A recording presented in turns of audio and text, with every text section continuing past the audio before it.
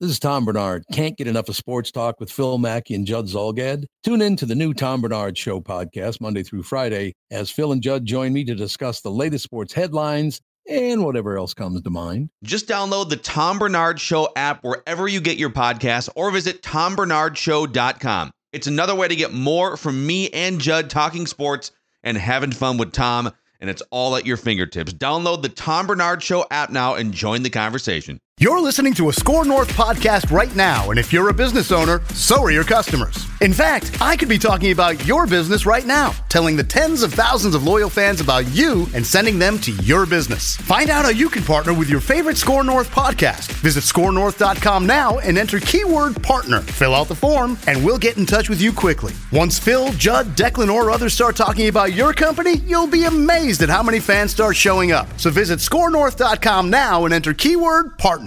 Are we ready?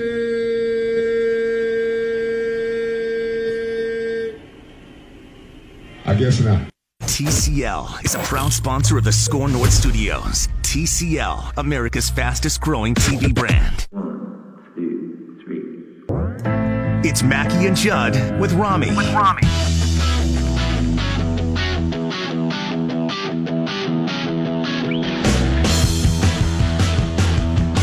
Gentlemen, we are less than 24 hours away from feel it? actual baseball. Do you feel it? Do you have that feeling? I have that feeling. I think the feeling you have might still be left over from Target Field Food Day yesterday. That might be some of it. But I think it's also opening day. I told Judd this earlier. At Target Field yesterday for the food tour that they were giving out for the media, I needed a minute to gather myself and just breathe some fresh air and not be putting food in my face. So I just, out by that new Gate 34 experience, I just stood by the railing and looked over the field, and the grounds crew was hard at work. Grass was green. You could smell the fresh cut grass. The skies were blue. Up on the big Jumbotron, they had the 2019 opening day graphics going. And this week in baseball. I just got that feeling. Oh, sorry. Do we have that on? I don't even know. Let's go this week in baseball. Yeah, I don't know if that migrated yet. Hello, everybody. It's Mel Allen. Actually, for Rami, we could. I love this week in baseball. We could troll and do this. Oh yeah, that's a great. Actually, song. before because Judd was just Mackie and Judd with Rami. Welcome to the show. Who cares? Welcome about to that? Score North. And Judd just came back from the Rocco Baldelli press conference, and there was a few interesting things that we're going to get into. But what I loved is you did these videos yesterday, and if you haven't seen them, Rami's reviews of Target Field food items are all over our Score North Twitter account and sampled Facebook. 15 food items. I suffered for your entertainment pleasure. The least you can do is check out that sweet content. But you forgot to take or maybe you didn't. You forgot to take your Cubs hat off. I forgot. So, and if you look at the Facebook comments, it's comments about Rami's Cubs hat and the Poleads being cheap and stuff. Maybe if they focused more on putting an actual product on the field and less about their hot dogs. So I wear a hat every day to work because I have long hair, and putting headphones on and off all day, I just look disheveled and terrible by the end of the day. So wearing a hat is my protection against that. But my hands were full when I left the house in the morning. So I just put the hat on my head because I didn't have a free hand to carry it. The plan was to leave it in the car. So when I came into the station, I had a hat to put on my head, and I forgot to take it off before walking into Target Field. So my apologies. It's not a bad hat, though. It's not like an in-your-face blue it's with not the bright big blue and Cubs red. hat. Yeah, no, and so I hope I didn't offend any of the Twins brass yesterday. I work with trolls. Judd wears a Blackhawks hoodie every other day in here. It's a nice hoodie.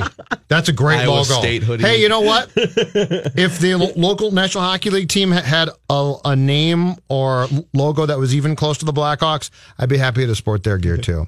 So you, Judd, just sped over here from Target Field where Rocco Baldelli wouldn't reveal the opening day lineup less than 24 hours beforehand? No, we're going to wait. Strategic secrecy? Nope. Tomorrow you'll find out. Why can't we find out today? You tell me. I like it. You're the baseball guy. Yeah, tell me. And just to be clear, it doesn't offend me. I really don't care. But when did baseball go towards this direction of clearly there's a feeling it's a competitive advantage or disadvantage to give your lineup out? So what's the thinking here? I just think the less your opponent can know about you, the less they know what to expect, and the more you can catch them off guard and on their heels. Whatever you can keep from the opponent, keep it from the opponent. But what are you really keeping? So let me preface this by saying I am all for this new Twins regime. I think Rocco Baldelli is going to be a great manager, and so I'm merely just curious. Are you really getting that much of an edge? I can see in football, if you've got two different styles of quarterbacks, right? You've got a running quarterback and a pocket passer, and you don't know which one's going to start. Okay, well, that affects the prep for the week, right? But, like, if I don't know whether Max Kepler is going to bat first or eighth, does that really affect my strategy going into a baseball game, one of 162 games? Maybe not much, but even if it's just in your head a little bit, I won. But do you think Corey Kluber's really sweating it out? Right? Kluber's at the lows like, oh my God, I don't know who I'm going to face first tomorrow. It might be Kepler, it might not be. It's sort of weird. Yeah, I don't know. I think there's more of an advantage to, like, say in the postseason. The Brewers did a lot of this last year where they weren't telling anybody who their starting pitcher was as close to like 24 hours before first pitch of a playoff game, and then they did the whole thing where that I get. They started Wade Miley for like one pitch, so that they would throw their lefty lineup out there or righty lineup out there, and then they pulled the old switcheroo on him, pulled the rug out from under the Dodgers, and brought a lefty in from out of the bullpen. Okay, that's an effective use, right. I think of. Now, are there any teams around baseball that are going to go with the opener to open the season? I haven't heard anything about that. I know the Rays are going to be employing it pretty heavily, but I don't know if I don't think they're going to do it for opening day. Could be hush hush though. What if Barrios? Yeah, what if they start with Taylor Rogers tomorrow? I think that would be great if a baseball team did that tomorrow. If somebody did the same thing tomorrow that the Brewers did with Wade Miley in that playoff game yesterday, say you're going to start J.O. Barrios, and then you pull him out after one pitch. I got a question. I think that'd be awesome. Okay, so there's some sports where you announce something. If you're going to start a guy a certain time period, you've got to start that guy. All right, let's say you did that. Let's say Rocco announced that Barrios is going to start, and he ends up pitching. But to your guys' point, he doesn't start. He doesn't face like the first three guys. Would the Twins get in trouble for that? As long as they provided Vegas with the proper starter enough ahead of game time for the betting. I don't think there's any rule against it. But like if you announced right now, Barrios is my guy, and you plan to start him, but let's say he's not going to face the first four guys, there's no pushback for that, right? Well, let's go into like the middle of the season because opening day is this lead up. So let's say it's July 20th. Sure. And you've got back-to-back games, and on the probable starters list, it's Jose Barrios on a Thursday, and you have to submit a lineup card in the 3 hours before the game starts. That's binding. Yes. But let's say the pitching, so you announce before a series, to your point, it's going to be Barrios, Gibson, and a third pitcher. But then Barrios does pitch in that first game, but he doesn't start. No, I think you're safe up until you submit your lineup card 3 hours before the game or whatever it is. Now, there's two sort of submissions. There's when the lineup actually gets posted, and then there's when you walk up for the game and you hand it to the home plate umpire. Right. So I don't know. That's a interesting bit of gamesmanship. It's much more effective to keep your pitcher hidden behind the curtain than like what order your hitters are going to be in. But Rocco's I don't think they're sweating whether like, but Tyler Austin's coming back and he might bat seventh. You know, what else did you learn today from Rocco Baldelli, or just being around the Twins, Judd? Point one, Buxton. So Baldelli would not talk about who he's going to start tomorrow, but he did go into great detail on Buxton, and I think the assumption and the safe one is that Kepler's going to hit first. And so it was asked basically what's your plan with Byron? And instead of trying to hide things, Rocco went into chapter and verse and said that Buxton is going to, and he didn't say tomorrow, he didn't say a month. He said all season long, our plan is to hit Buxton near the bottom of the order. And then he went on and on about Buxton and how well he's done, blah, blah, blah. And then he also came in and said, I should make this clear too. And we sat down and told Byron this. He's going to play every day. He is going to play. He doesn't have to come here and be like, oh man, I'm slumping. Am I going to play or not?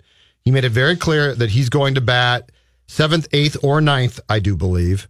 And that he is And I don't know what would cause him to come out, but that short of completely collapsing and being awful and unplayable, that Byron Buxton is going to be on the field on a daily basis this season. I like this. It's the opposite of what they did. Was it last year or the year before? It might have been 2 years ago. Well, now. He got hurt last year, so it was probably 2 years ago. Okay, because there was one of those 2 seasons. I think it was the first year Falvey and Levine took over, and they said flat out, Byron Buxton's our number 3 hitter. They batted him top of the order in spring training. Opening day lineup, he was their number 3 hitter. They just said, you haven't done anything yet, but you're the guy. And so they went with the opposite approach, which is we're going to empower you and we're going to tell you how awesome you are and you're going to believe it and you're going to succeed. And he was like over 50 in April and it was terrible.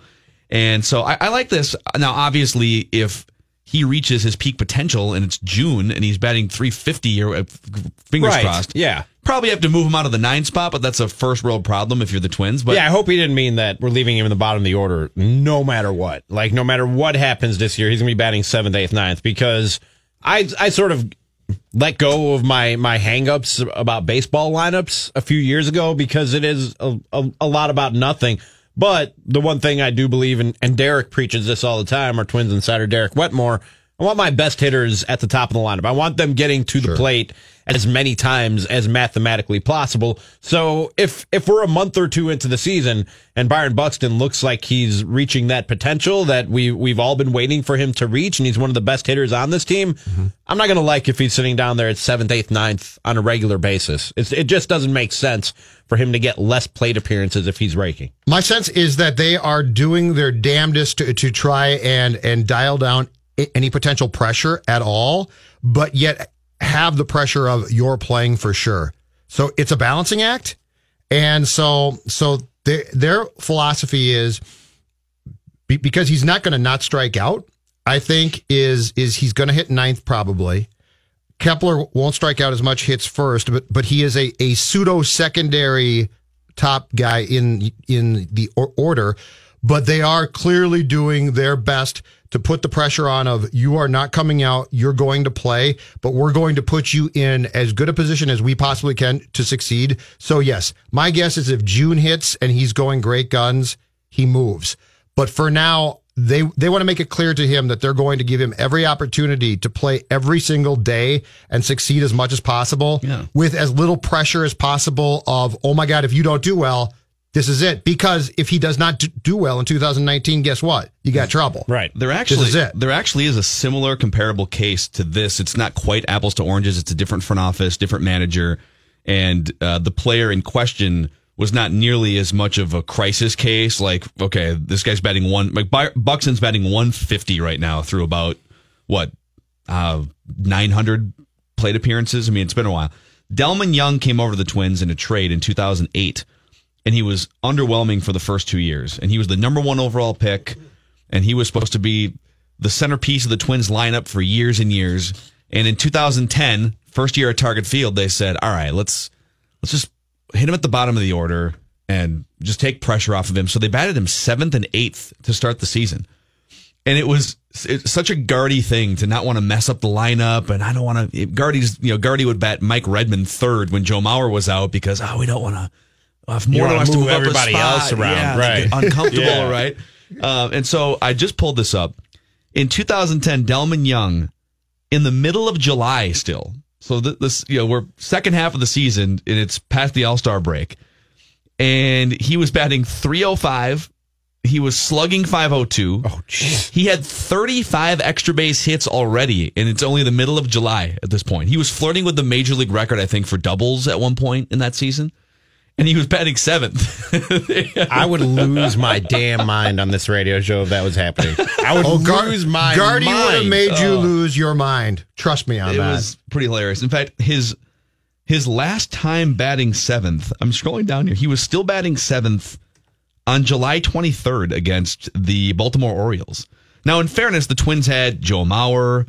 They had Jim Thome, who was still raking in his old age. Michael Kadire was an all-star, and Denard Span was still really good. So, I mean, it wasn't like they had 5 trash hitters in front of him, but there's definitely a precedent. The Buxton thing makes sense, though, because this is, you've got they've tried everything possible, and he was ticked off, obviously, when he got sent home on September 1 of last year. So it does make some sense to basically say you're going to play, but there's not going to be the pressure of if you don't get on base, it's going to cost us. So the philosophy actually could work. It makes sense to take the pressure off of him to start. Yeah. But if he, but Rami, this kid has had trouble before. So I'm with you completely, but you have to, they know this too. They have to get him to a spot where he's comfortable as possible, because if he is, he's going to be fine. He might not be a superstar, but he's going to be fine. But the flip side now is if he's not, this is it. Like there's not a 2020, let's take this into 21.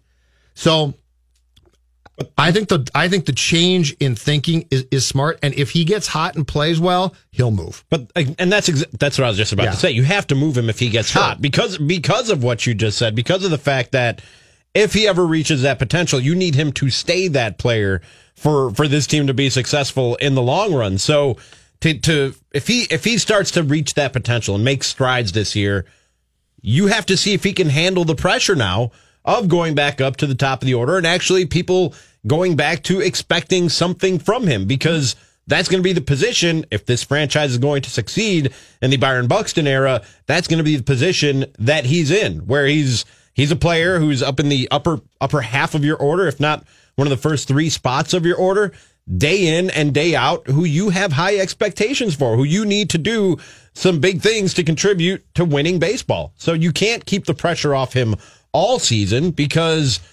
if he starts to make these strides, you have to see, okay, now that he's had some success, can he handle the pressure of people actually expecting something from him moving forward? Yeah. There's more meat on this Twins bone. We've got to talk about how Nelson Cruz is just like all of us when we get back. Can we not use food analogies today? Meat on the bone. Are you okay? I'm recovering. Let's just put it that way. All I've eaten today, I had a teaspoon of peanut butter and half a bowl of oatmeal with peaches and bananas. And then I've just, like, whenever I feel a little bit of hunger coming on, I eat like 2 almonds. Like all day long. That's all I've eaten is like almonds and oatmeal. How are you digestively today without getting too graphic? Yeah, we did that yesterday. I'll just say 2 trips to the pen. 2 trips to the pen for the manager this afternoon. So you're down 2-0. Yeah. Okay. Yeah, basically. All right. And 1 trip to the pen last night when I got home from work. Yeah. Only 1? Yeah. Thought you might have spent the whole night in the pen. Before I went to Nico's Tacos. Unbelievable. Yeah. A quick pothole season update. Pothole Watch 2019, courtesy of Luther Brookdale Toyota, 694 and Brooklyn Boulevard. So now on my way to and from, well, actually, it's the one way to the Score North studios. So they at one point put cones in front of and behind one of the 9-foot deep potholes, and now I think like both cones have just been swallowed up by the pothole. So we're back dodging potholes on University. So if potholes have gotten the best of you and your vehicle, they can mess up your alignment. They can cause damage that you can't really see, which can cause bigger problems later on. So if you're hitting a bunch of potholes and you're dodging this season, bring your car into Luther Brookdale Toyota. Have Steve and all the guys check on your vehicle just to make sure that things are the way they should be. It's the best service department in the Twin Cities, helping you through this tumultuous pothole season. 694 and Brooklyn Boulevard and LutherBrookdaleToyota.com. We are Mackie and Judd with Rami. Touch 'em all. The thing I keep hearing about Miguel Sano is he gets it when it comes to conditioning and nutrition. Do you believe that he gets it, Derek? It would be great for the Twins if that's the case. But I think you're kind of just rooting for that look. It's possible that Sano has sort of had this light bulb moment, but we just can't know for certain until months later, maybe years later. In fact, I'm just a little bit skeptical right now after the number of times I've heard that. Touch 'em all. Touch 'em all. Here, Score North. ScoreNorth.com. Thank you, Jonathan. It's Mackie and Judd with Rami here on the all-new Score North on 1500 and ScoreNorth.com, getting you primed for opening day tomorrow at Target Field. Twins take on the Indians, and Score North will be live from Kieran's Irish Pub from noon until 6 p.m. for the Twins season opener. We'll have a 2-hour Touch 'em All from noon to 2. Matthew Collar out there from 2 to 4.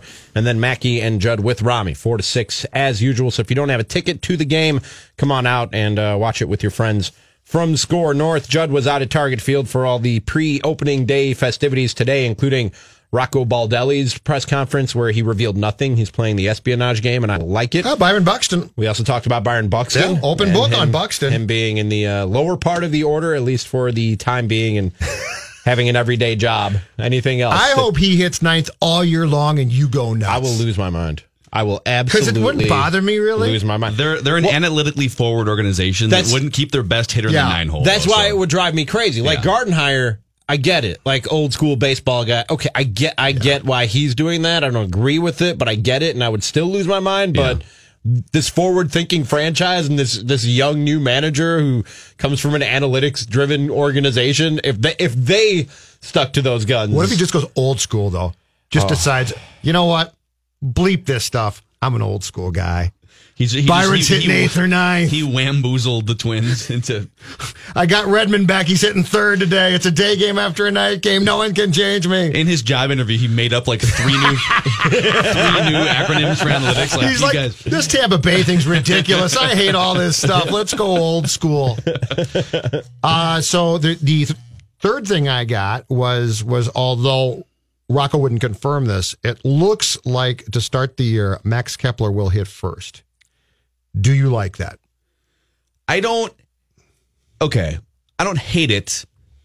I'd like a higher OBP guy to be leading off, but I think what they're saying is Max Kepler, what he's supposed to be, is a high OBP guy who makes contact and puts the ball in play. And so I think what Max Kepler is supposed to be, like the guy that they think they're signing to a long-term contract, him batting leadoff for me is totally fine. So we don't know what the lineup is yet, so it's hard to say like, oh, well, why isn't this happening? But there's probably a couple other guys that the Twins aren't super loaded with on-base percentage guys now that Joe Mauer's gone. I mean, Jonathan Scope's not really an on-base percentage guy. Nelson Cruz is an on-base percentage guy, but you want him driving people in. You don't necessarily want him batting first. But teams are moving further and further toward unorthodox number 1 and number 2 hitters. And actually, the number 2 hitter for most teams is just the best hitter. And since we're talking about analytically forward teams, the analytics would show you're supposed to bat a high OBP guy first, your best overall hitter second, and then like a power guy that doesn't need to get on base a lot, like just maybe like your 4th or 5th best hitter, but he's got some pop in the 3-hole, and then another really good hitter in the 4 spot, as opposed to traditional thinking, which is speed number 1, guy who can handle the bat. Knows how to lay down a bunch. Yeah, he can get a guy to second base, put him in scoring position. And then your best hitter number 3, they're saying, well, wait a second, why not just move your best hitter up so that he has 30 or 40 more plate appearances throughout the course of a year? So, I don't know, there's the Twins. It's been a long time since the Twins had an obvious leadoff choice. Even Joe Mauer, with his high on base percentage, wasn't the obvious leadoff choice because he wasn't fast. And so, like the obvious, because you would like to have some speed in the leadoff spot to create some problems for the opposing pitcher and the defense. Ideally, yes, but the more important thing is a high on base percentage. Yes, like Denard Span was probably the last obvious combination of on base and speed that the Twins had in the number 1 spot. Right, and there's a few around the league. You could point to. Well, Johnny Damon for a long time, even before analytics, Johnny Damon was speed, he was power, he was on base percentage. If you have one of those guys, awesome, but most teams don't have that. He was grit, too. He was grit, yes. He looked like a lot caveman. Of grit from Johnny Damon. He looked like an unfrozen caveman lawyer. So, I don't know. It's hard to say because you don't know what Kepler's going to be. You don't know what Buxton's going to be. Now, okay, if Byron Buxton starts to become an on-base machine, he should bat leadoff. Because once he gets on base, he's on second, and then he scores on an infield single. And bottom line, like even if you don't abide by all those rules, just put your 3 best hitters 1, 2, 3. Yeah, that's really all I want out of a lineup. Just put your 3 best hitters 1, 2, 3 in some order, and let's go. Yeah. And that's why I was saying about Byron Buxton, you can't leave him in the bottom of the order all season long if he's raking. You just can't. Yeah. What about Nelson Cruz? This is the secret to success. This is the 4th thing. So before Baldelli talked to us, Nelson Cruz gave a press conference, and Sid had the first question I heard. Oh, Sid was on fire today. Sid was on fire today. Did 99 and fastballs all over the place. Did I read right that Sid asked Nelson Cruz, if you're so good, why did the Mariners let you go? Yes.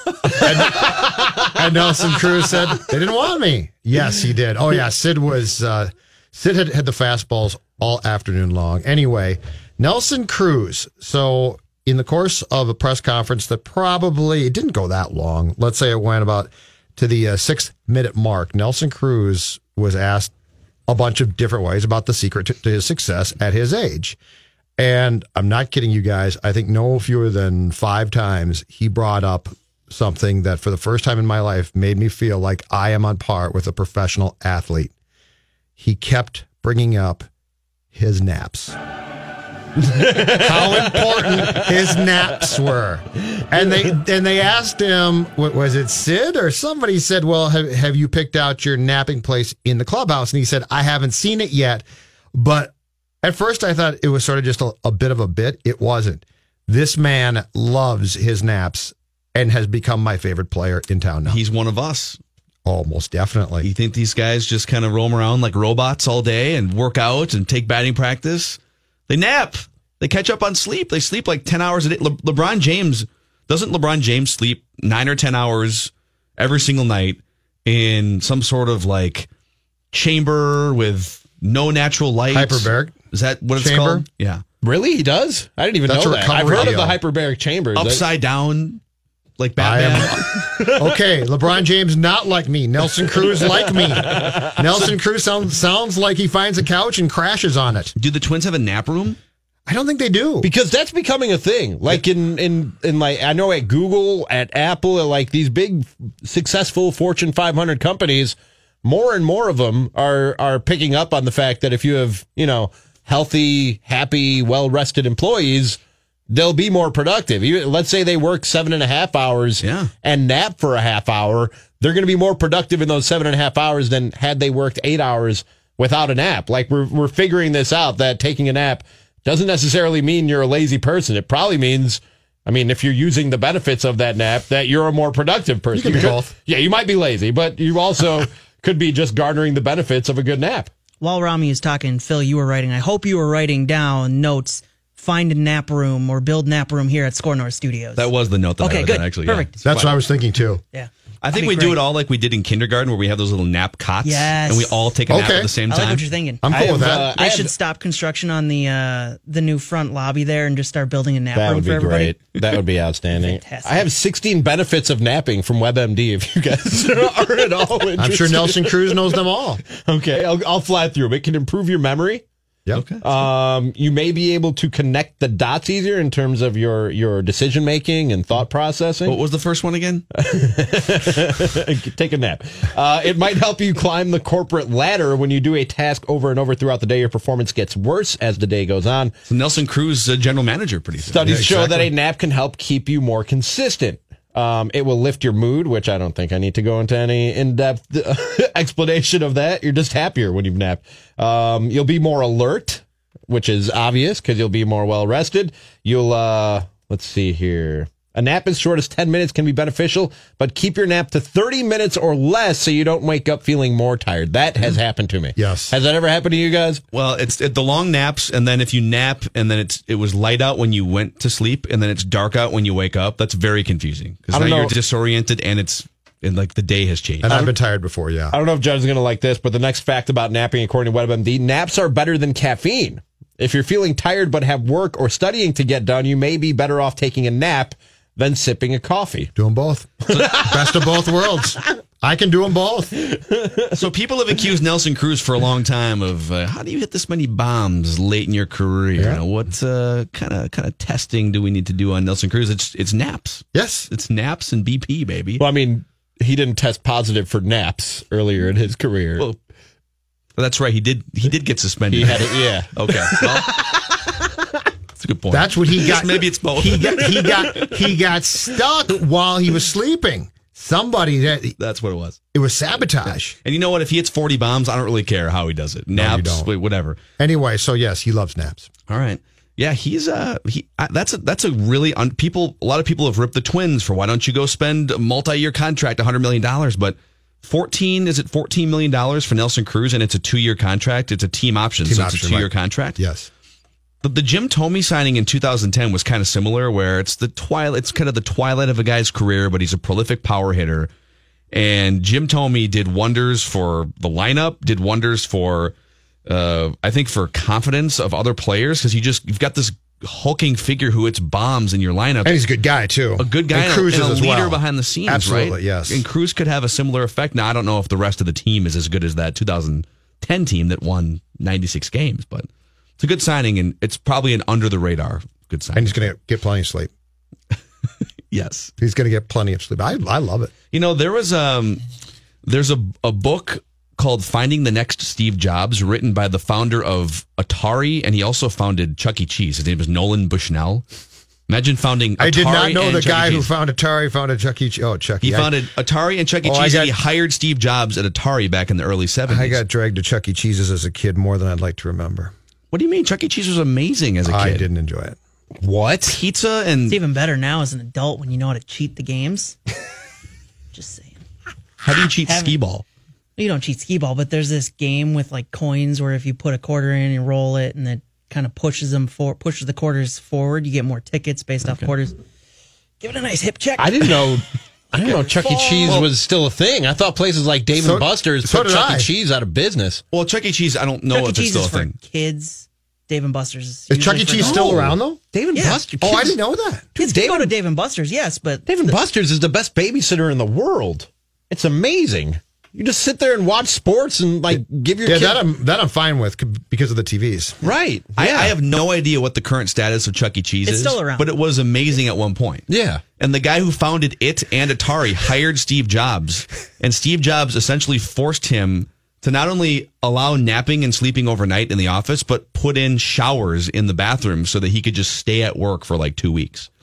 And he demanded, I need to sleep a certain amount of time, but I might, because I'm such a creative, I'd love genius a shower freak. Here. I don't know when I'm going to sleep and when I'm going to be awake. So you need to let me sleep at work so I can be more productive. Did you say you want a shower here? I'd love a shower here. For what? Well, because if I go to a wild, well, yes, that too. But if I go to a game in St. Paul, I'm driving back, I could call the wife and say, I'm not going to come home. I'm going to sleep at work here, and I'm going to shower in the morning here. During the playoffs, those late starts, I would love a shower here. I'd stay here. I have no problem with that. Would you stay here for like a week straight, or do you just like overnight once in a while? No, this place is fine. Shower, change of clothes here, I'd be fine. Jonathan slept on the prep couch one time in the fall. Well, I would like a comfortable place to sleep. Like, I don't want the couch, but... Okay. Can you imagine, the morning shift from KS95 or My Talk comes in the morning and Judd's walking around in his robe, fresh off a shower with a cup of coffee, and hey, guys, for a week straight. Newspaper. Yeah, you're right, cup of coffee. Slippers. Slippers are key. I love a good pair of slippers. You see Crisco rolling in from KS95. There's Judge's boxers, Hey, everybody.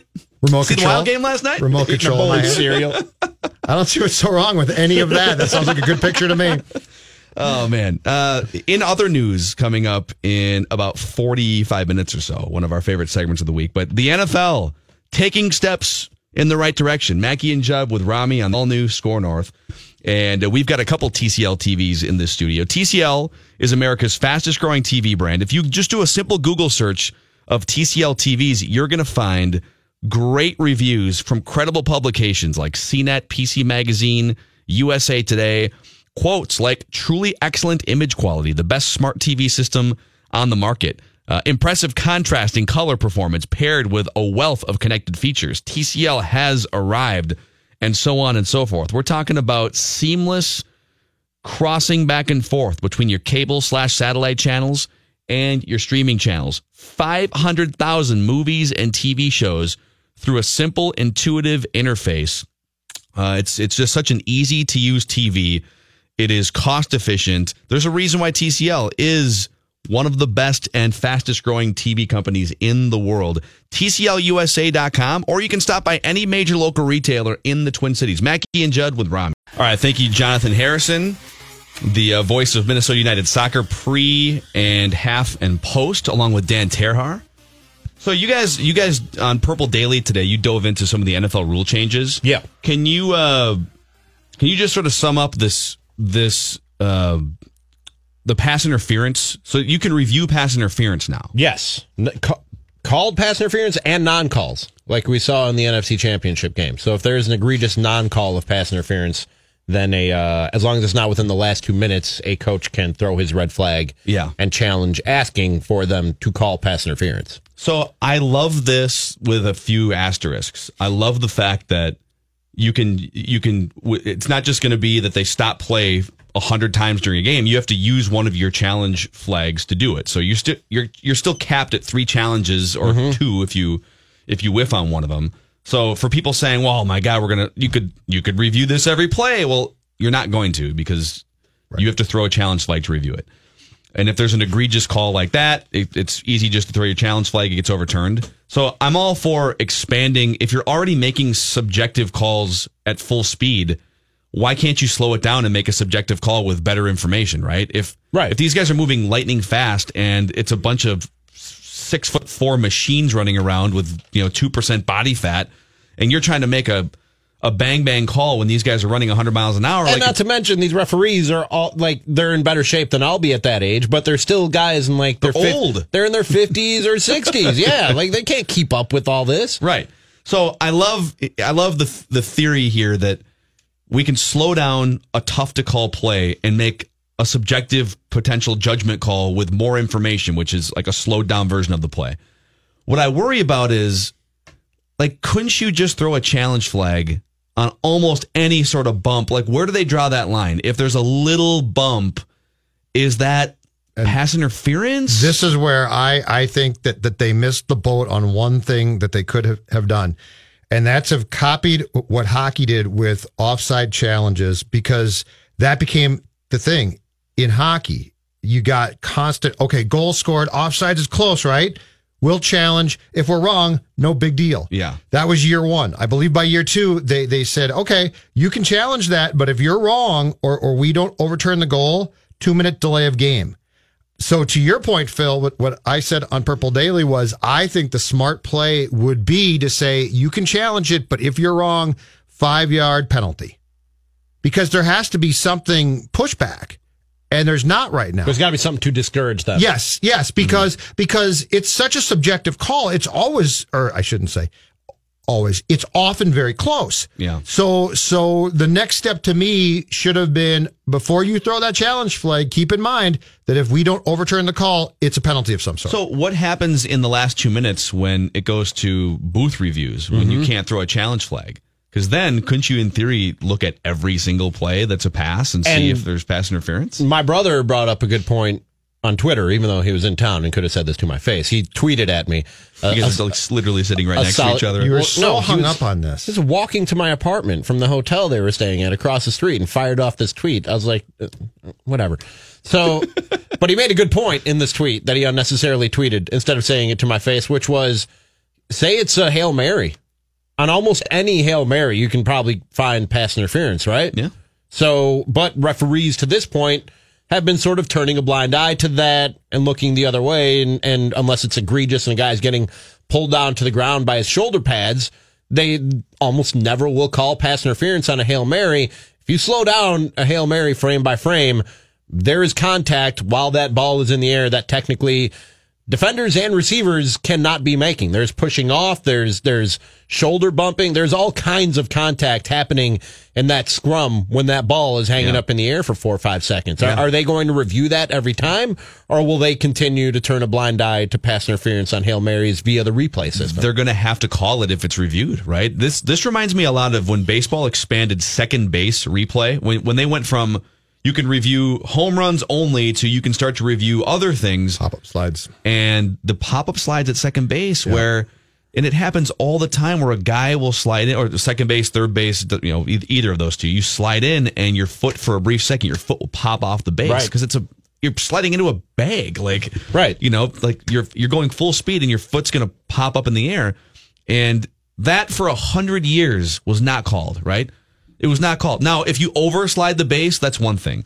But if you slide head first, that instant, and you kind of pop in the air for a second, we've got these 4K TVs now, and we can slow it down. You see the NBC replay that they show on Sunday Night Football, and it's super slow, high def replay. And they have the 360 camera angles, like the Matrix. Yeah.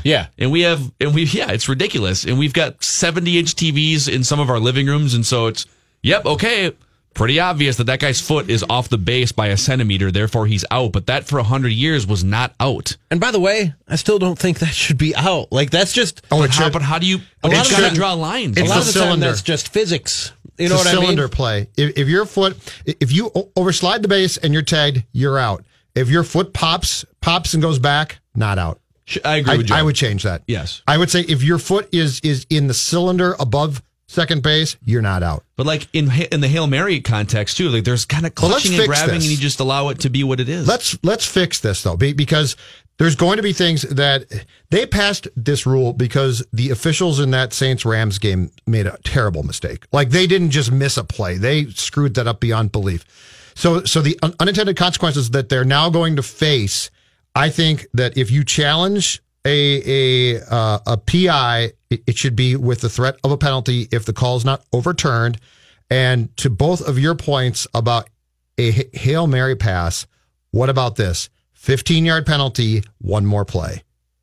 Because are you really going to put it on the goal line? That's what I'm saying. No, but my point is, I don't think they're thinking this through. I think they're thinking, okay, it's going to be at the end of a game and we probably won't call it. But the problem is then we're going to see replays and we're going to be like, why wouldn't you call that? So how about this? 15-yard, go with the college rule. So it's not a spot foul, because the amount of jumping and grabbing that goes on is not often egregious enough to say the player would have caught that ball. It's just, it's an interference. So 15-yard penalty, offense gets one more play. How about that? I could listen to that. I have another question off this, because I think everything we're talking about is inching down this rabbit hole of how far do we want replay to go, right? How much do we want to open up in our sports for replay? Because on one side, we want calls to be right. I don't think anyone would sit here. Well, I shouldn't say anyone. I mean, there are probably 5 to 10% of sports fans that are ambulance chasers and just sort of enjoy a terrible blown call. No, but if you let's take it out of football and go to baseball for a second. There are people who are absolutely 100% adamantly against anything but the umpiring system that we have now, because they like the human element of it, and the human element is mistakes. Yeah, no, but the human element is people getting calls wrong. But what we're trying to fix here is almost every time egregious, awful, inexcusable mistakes. Baseball didn't expand it until the Tigers pitcher, right, with Jim Joyce. Yeah, Galarraga? Yes. Yeah, that's right. So, but baseball didn't decide to expand it until there was such an egregious error that they're like, we have to do this. Saints-Rams game, same thing. So I think just to say that they're trying to fix mistakes is too simple. They're trying to not allow egregious mistakes, but then we go down this path that Phil's talking about, where now we're into this sort of the conundrum of what's going too far and how far should we even go. So when you guys hear the phrase human element in sports, that we're compromising the human element of sports by adding more replay, electronic strike zone, and all these things, my first reaction, and I stand by this, is I love the human element in sports between the players. Right. For me, the human element is Clayton Kershaw knows what a strike is, and Paul Goldschmidt knows what a strike is. He's on my mind because I drafted him on Saturday. I think about man crush on Paul Goldschmidt. And then those guys, being elite at what they do, battle it out within set parameters, right? Joe West or Angel Hernandez having an ego power trip moment, that's not the human element. Now, is it kind of fun to watch Angel Hernandez argue with managers? Yeah, that's kind of fun to watch.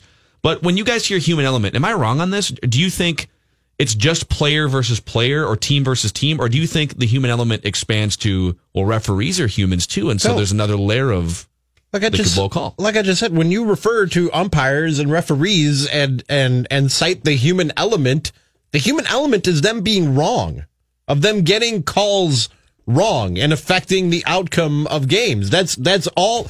That's a fancy word for I still want guys to be wrong, and I don't understand that line of thinking that you want wrong calls. You want a certain percentage of strike calls or of pass interference calls or whatever sport we're talking about. You want a certain percentage of those to be wrong, and I know we'll never get it perfect and 100% right.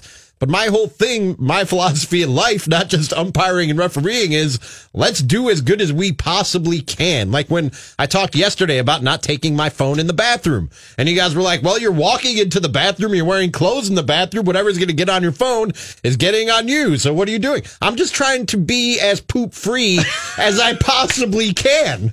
And that's what I want for my umpiring and my refereeing, to be as poop-free as it possibly can. That's all I want. Let's do our best. That's all I'm saying is let's be best, everybody. Let's be best. That's all. There's a promo right there. We got ourselves a promo. Jonathan's shaking his head. Cutting it up now. Thanks, Rami. No problem. But when you hear human element, Yeah. what do you think? I don't think that it's meant to invite mistakes. So here's my problem. I also don't want to go to a game and have challenge flags thrown constantly, like on subjective calls where, it's really close. Okay, there's a challenge flag because Coach Y thinks that he can get the call. But the Rams-Saints game was embarrassing. Like that can't happen. I think you should have to point when you throw that challenge flag and it's a non-call on the play and you throw a challenge flag. You should have to specify on that defender or on my offensive player, this is what happened, Sure. and then they go check. But I get what they're doing. That does not mean that I want to go to games now and see 5 challenges on potential calls. But if this is also going to be a first step towards not deciding a conference championship on just a terrible non-call, then it's the right thing. And so, I don't think. And I don't pay to go to games or attend games so that I can watch officials screw up and say, well, but that was fun. He screwed it up, but he's human. Well, yes. And there are borderline calls that get challenged, and that can be annoying. But when you see a call completely bleep and missed, that's different. You know how yesterday, I think it was during a commercial break, actually, we talked about the Stephen A. Smith bird flying into his window video and stuff. Yeah. And we had a conversation about, it doesn't really matter as much in this industry if you're right as much as if you're entertaining. Yeah. Stephen A. Smith is wrong all the time, but a lot of people find him to be wildly entertaining and wacky, and therefore he's one of the richest sports talking heads ever. And to take that principle of being right versus being entertaining, at some point when I watch a college basketball game and the final 50 seconds takes a half hour because they've now reviewed 9 different out of bounds plays, like, to be right. And yes, I mean, I know that I've been in the camp of I want them to get these calls right, but my God, like, this game is unwatchable now because you've stopped it 9 times in the last 50 minutes. Where is that line between wanting to get it right and still being an entertaining product? I don't think we're anywhere close to that in the NFL. I get what you're saying about basketball, but I don't think we're anywhere close to that in the NFL. I am on my couch for 6 to 9 hours every Sunday watching football. That's what I'm going to do every Sunday from now until further notice. And adding an extra 5 minutes for a replay, I'll run to the kitchen and grab some chips. I'll go to the bathroom and take care of business without my phone. I'll find something. Always comes back to I'll find something to the John, to do. doesn't it, Rami? But for me personally, and I'm speaking somewhat selfishly here, because not everybody has that luxury or the schedule that I do that allows them to spend most Sundays just they can be in the bathroom. No strings attached, not a worry in the world, just watching football. But that's my whole Sunday anyways. So if it's 5 minutes of a stop in action to get a call right and make sure we got the most true outcome possible, fine. I wasn't going anywhere anyways. I've got a bigger problem personally with the size of the rule book right now and the amount of flags that we get. So it's not the challenge flags, and it's not trying to get the calls right, but the rule book just paralyzes these guys, and they're I mean, if you think about it, one of the most annoying things about a Sunday to me is the amount of plays that come back because of a call that could be made on every play.